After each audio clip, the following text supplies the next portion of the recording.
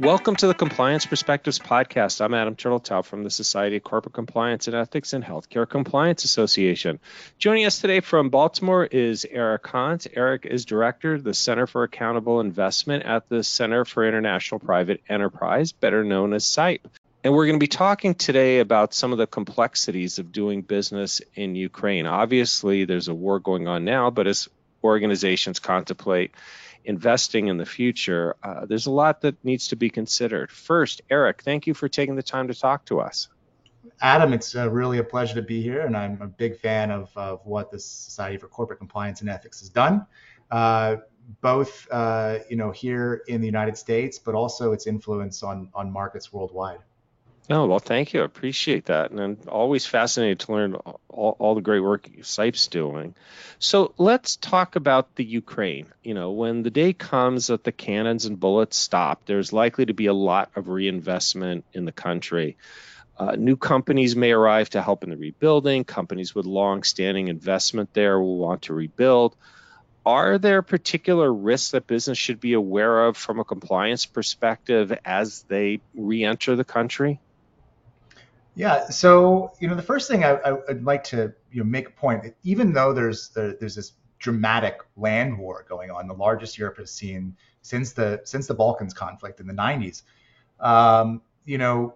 government of Ukraine has not stopped working. Even when Russians were close to getting to Kiev, the Rada, as the local parliament is known, was still gathering. They're still passing reform bills, still holding committee meetings, and they are very much focused on those EU reforms now that they're an EU candidate country.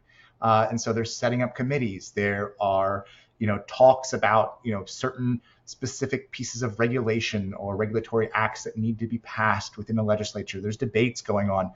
So although there is a very large conflict, a very active conflict going on, government hasn't stopped. And that's been really impressive. I think perhaps some of that is due to the reforms that were implemented after the Revolution of Dignity in 2014. One of the key ones being the decentralization process, which gave more power to mayors and what they call oblast or regional governments, which has made Ukraine much more similar to how the United States is governed in terms of its separation of powers and budgetary. Not exactly the same, but it is, there is more agency and more control at the local level, which has allowed for local civil society organizations, local businesses to take a peek into what's being spent where, and to have influence over local decisions to make sure that more money is going into more productive uses rather than people's pockets. So, when doing business in Ukraine or thinking about doing business, just like anywhere, I think that the best defense is a good offense, where you want to protect your business, build partnerships, know the players on the ground, know the players in civil society. A lot has been said over the years since 2014 about the robustness of Ukraine's civil society, and it is robust, and it's really focused on making the most of the reform process and making sure that things work for more Ukrainians. And if you're a business person that wants to do business honestly, transparently, and straightforward in Ukraine, that civil society is going to be a great ally to you. In addition, there's a bunch of business associations that CIPE works with that are very progressive in the 1920s, 1910s sense of the word progressive, where they're also active in fighting corruption. They're active in creating an economy that's more inclusive and focused more on innovation and less on extracting rents, which is where those old oligarchs come into play. Fascinating. Well, it's good to see that there's all those changes there and the increased transparency. Ukraine has had a reputation for corruption. President Zelensky ran as someone who would fight it after playing on TV, someone who was fighting it. How much progress has been made? You mentioned some of the efforts already made to open windows into what's going on in terms of business and the government. Is there a lot being done still? Yeah, there is. There's an incredible amount of work that's still being done. Look, all civil society in Ukraine right now is focused on the war effort. But the day that the guns are laid down and peace is found, those same organizations will turn back and be very critical, constructively so, to various government apparatus. It's not as if everyone is in awe of Zelensky. If anything, I think Ukrainians are a bit more pragmatic than the rest of the world, and the rest of the world has acknowledged, what a great leader he is, and his communication style, and how he's rallied support for Ukraine. But within Ukraine, they acknowledge that. They acknowledge success. They acknowledge that he is the commander in chief, and that he, is the leader of the country. But as soon as this external threat is gone, Ukrainians are not ones to kind of worship an idol or idolize a leader. They're going to be critical again. And so before the war broke out, Zelensky's administration was mixed in its fight. But it was progress, but forward progress, where we had, 2 steps forward, 1 step, maybe 1.5 steps back in other areas. They were kind of working on, or still working on, a separate anti-corruption court, which would route corruption issues away from the traditional court system. In terms of business dispute resolution, there were a number of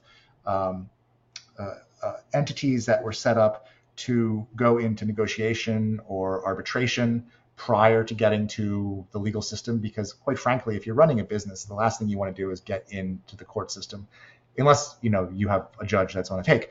But most businesses want to kind of stay out of this and want to kind of stay far away. And I think this is a universal principle where they want to just stay out of legal system. They want to run their business, they want to sell their product, they want to sell their service, and they don't want to get involved in the court system because no one really wins there. But the fight that the fight that Zelensky is in is one that's really generational, right? The country's moving in the right direction, and if you look at the past 8 years, 10 years in particular, there has been steady progress, but changing corruption that's endemic has seeped its way in throughout the way or the culture of doing business. It's going to be a generational project, right? And so right now we're about 8 years or 10 years into that generational project. And I think that the war is going to be, looking back 10 years down the road from now, is going to be a key point of transition into what Ukraine will become. Now, speaking of what it will become, the big $100 million question for a lot of business is the corruption risk. And it sounds like things are moving in the right direction. So should they anticipate it to stay lower than it was before the war? Or is there fears that things, once the war ends, may grow higher as people try and make up for lost time, for example? Well, I think that, corruption, the thing that I think we need to acknowledge is that corruption happens everywhere at every point in time throughout history. Now, the level of corruption and how we address it is different, obviously. As I said, the war, I think, will be a pivotal moment in the history of Ukraine.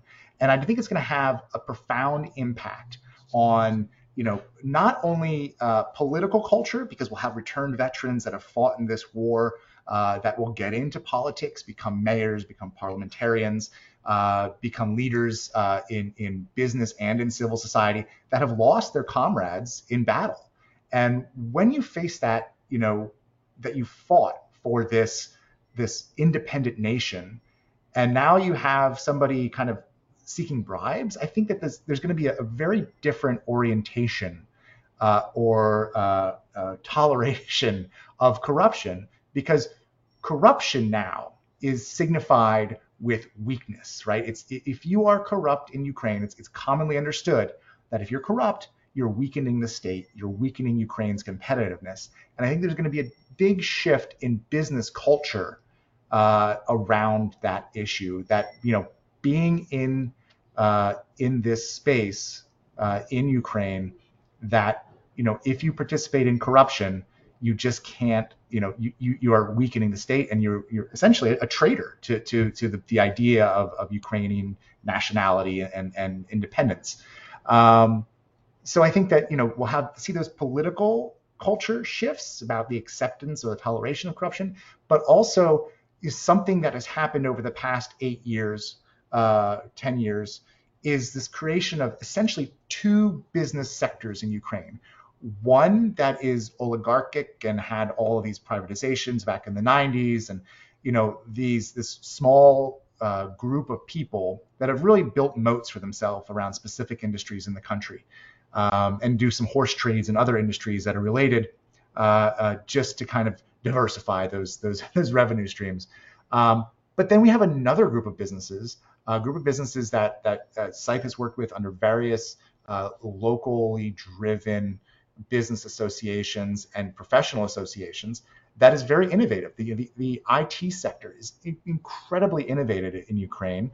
They attracted a ton of VC capital just prior to the invasion of Ukraine. And I think that is going to be a trend line that will be picked up after the war. In Ukraine, I say, we've got brains and grains.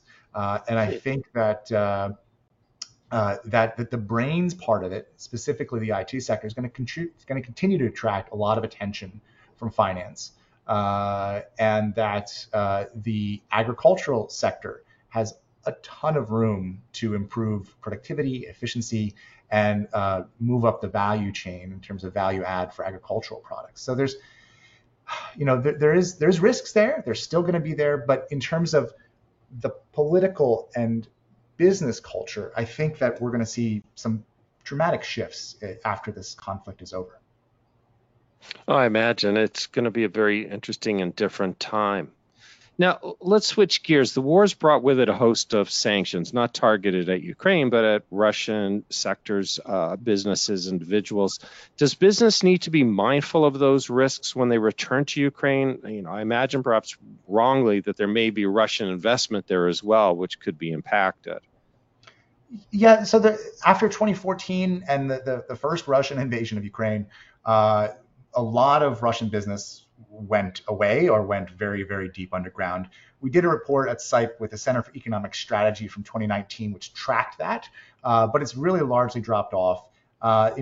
If you're running a compliance firm doing business really anywhere in the world these days, I think that you're with the level of sanctions that we're seeing, you're going to have a lot of business going forward. So I don't think it's necessarily a Ukraine issue.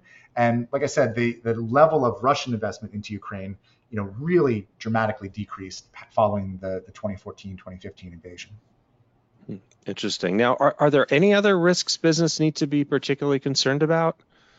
Well, so one thing that I'm looking at is solving the war risk insurance, or getting long-term private capital into the country, into these larger physical projects, so grain elevators and stuff like that, where honestly, if you're sitting in a boardroom, are you going to put $50 million into a grain elevator on the banks of the Dnieper when at any point in time a Russian missile could just come in and obliterate your investment? And so I think we really have to address that, because I think that even when the guns fall silent, there's still going to be this continued risk of this, Russia, which has essentially become a rogue actor here, striking civilian infrastructure. So, I think that we're going to need that to address that, we being OECD nations, going to need to address that war risk or potential for terrorism, essentially, in our investment decisions in order to attract that private capital back into the country. Well, there's certainly a complicated world and a lot to worry about. But thanks for bringing clarity to what's going on in Ukraine and what business should be thinking about there. I also want to thank all of you for taking the time to listen. I'm Adam Turteltaub from SCCE and HCCA. I hope we're able to expand your compliance perspective.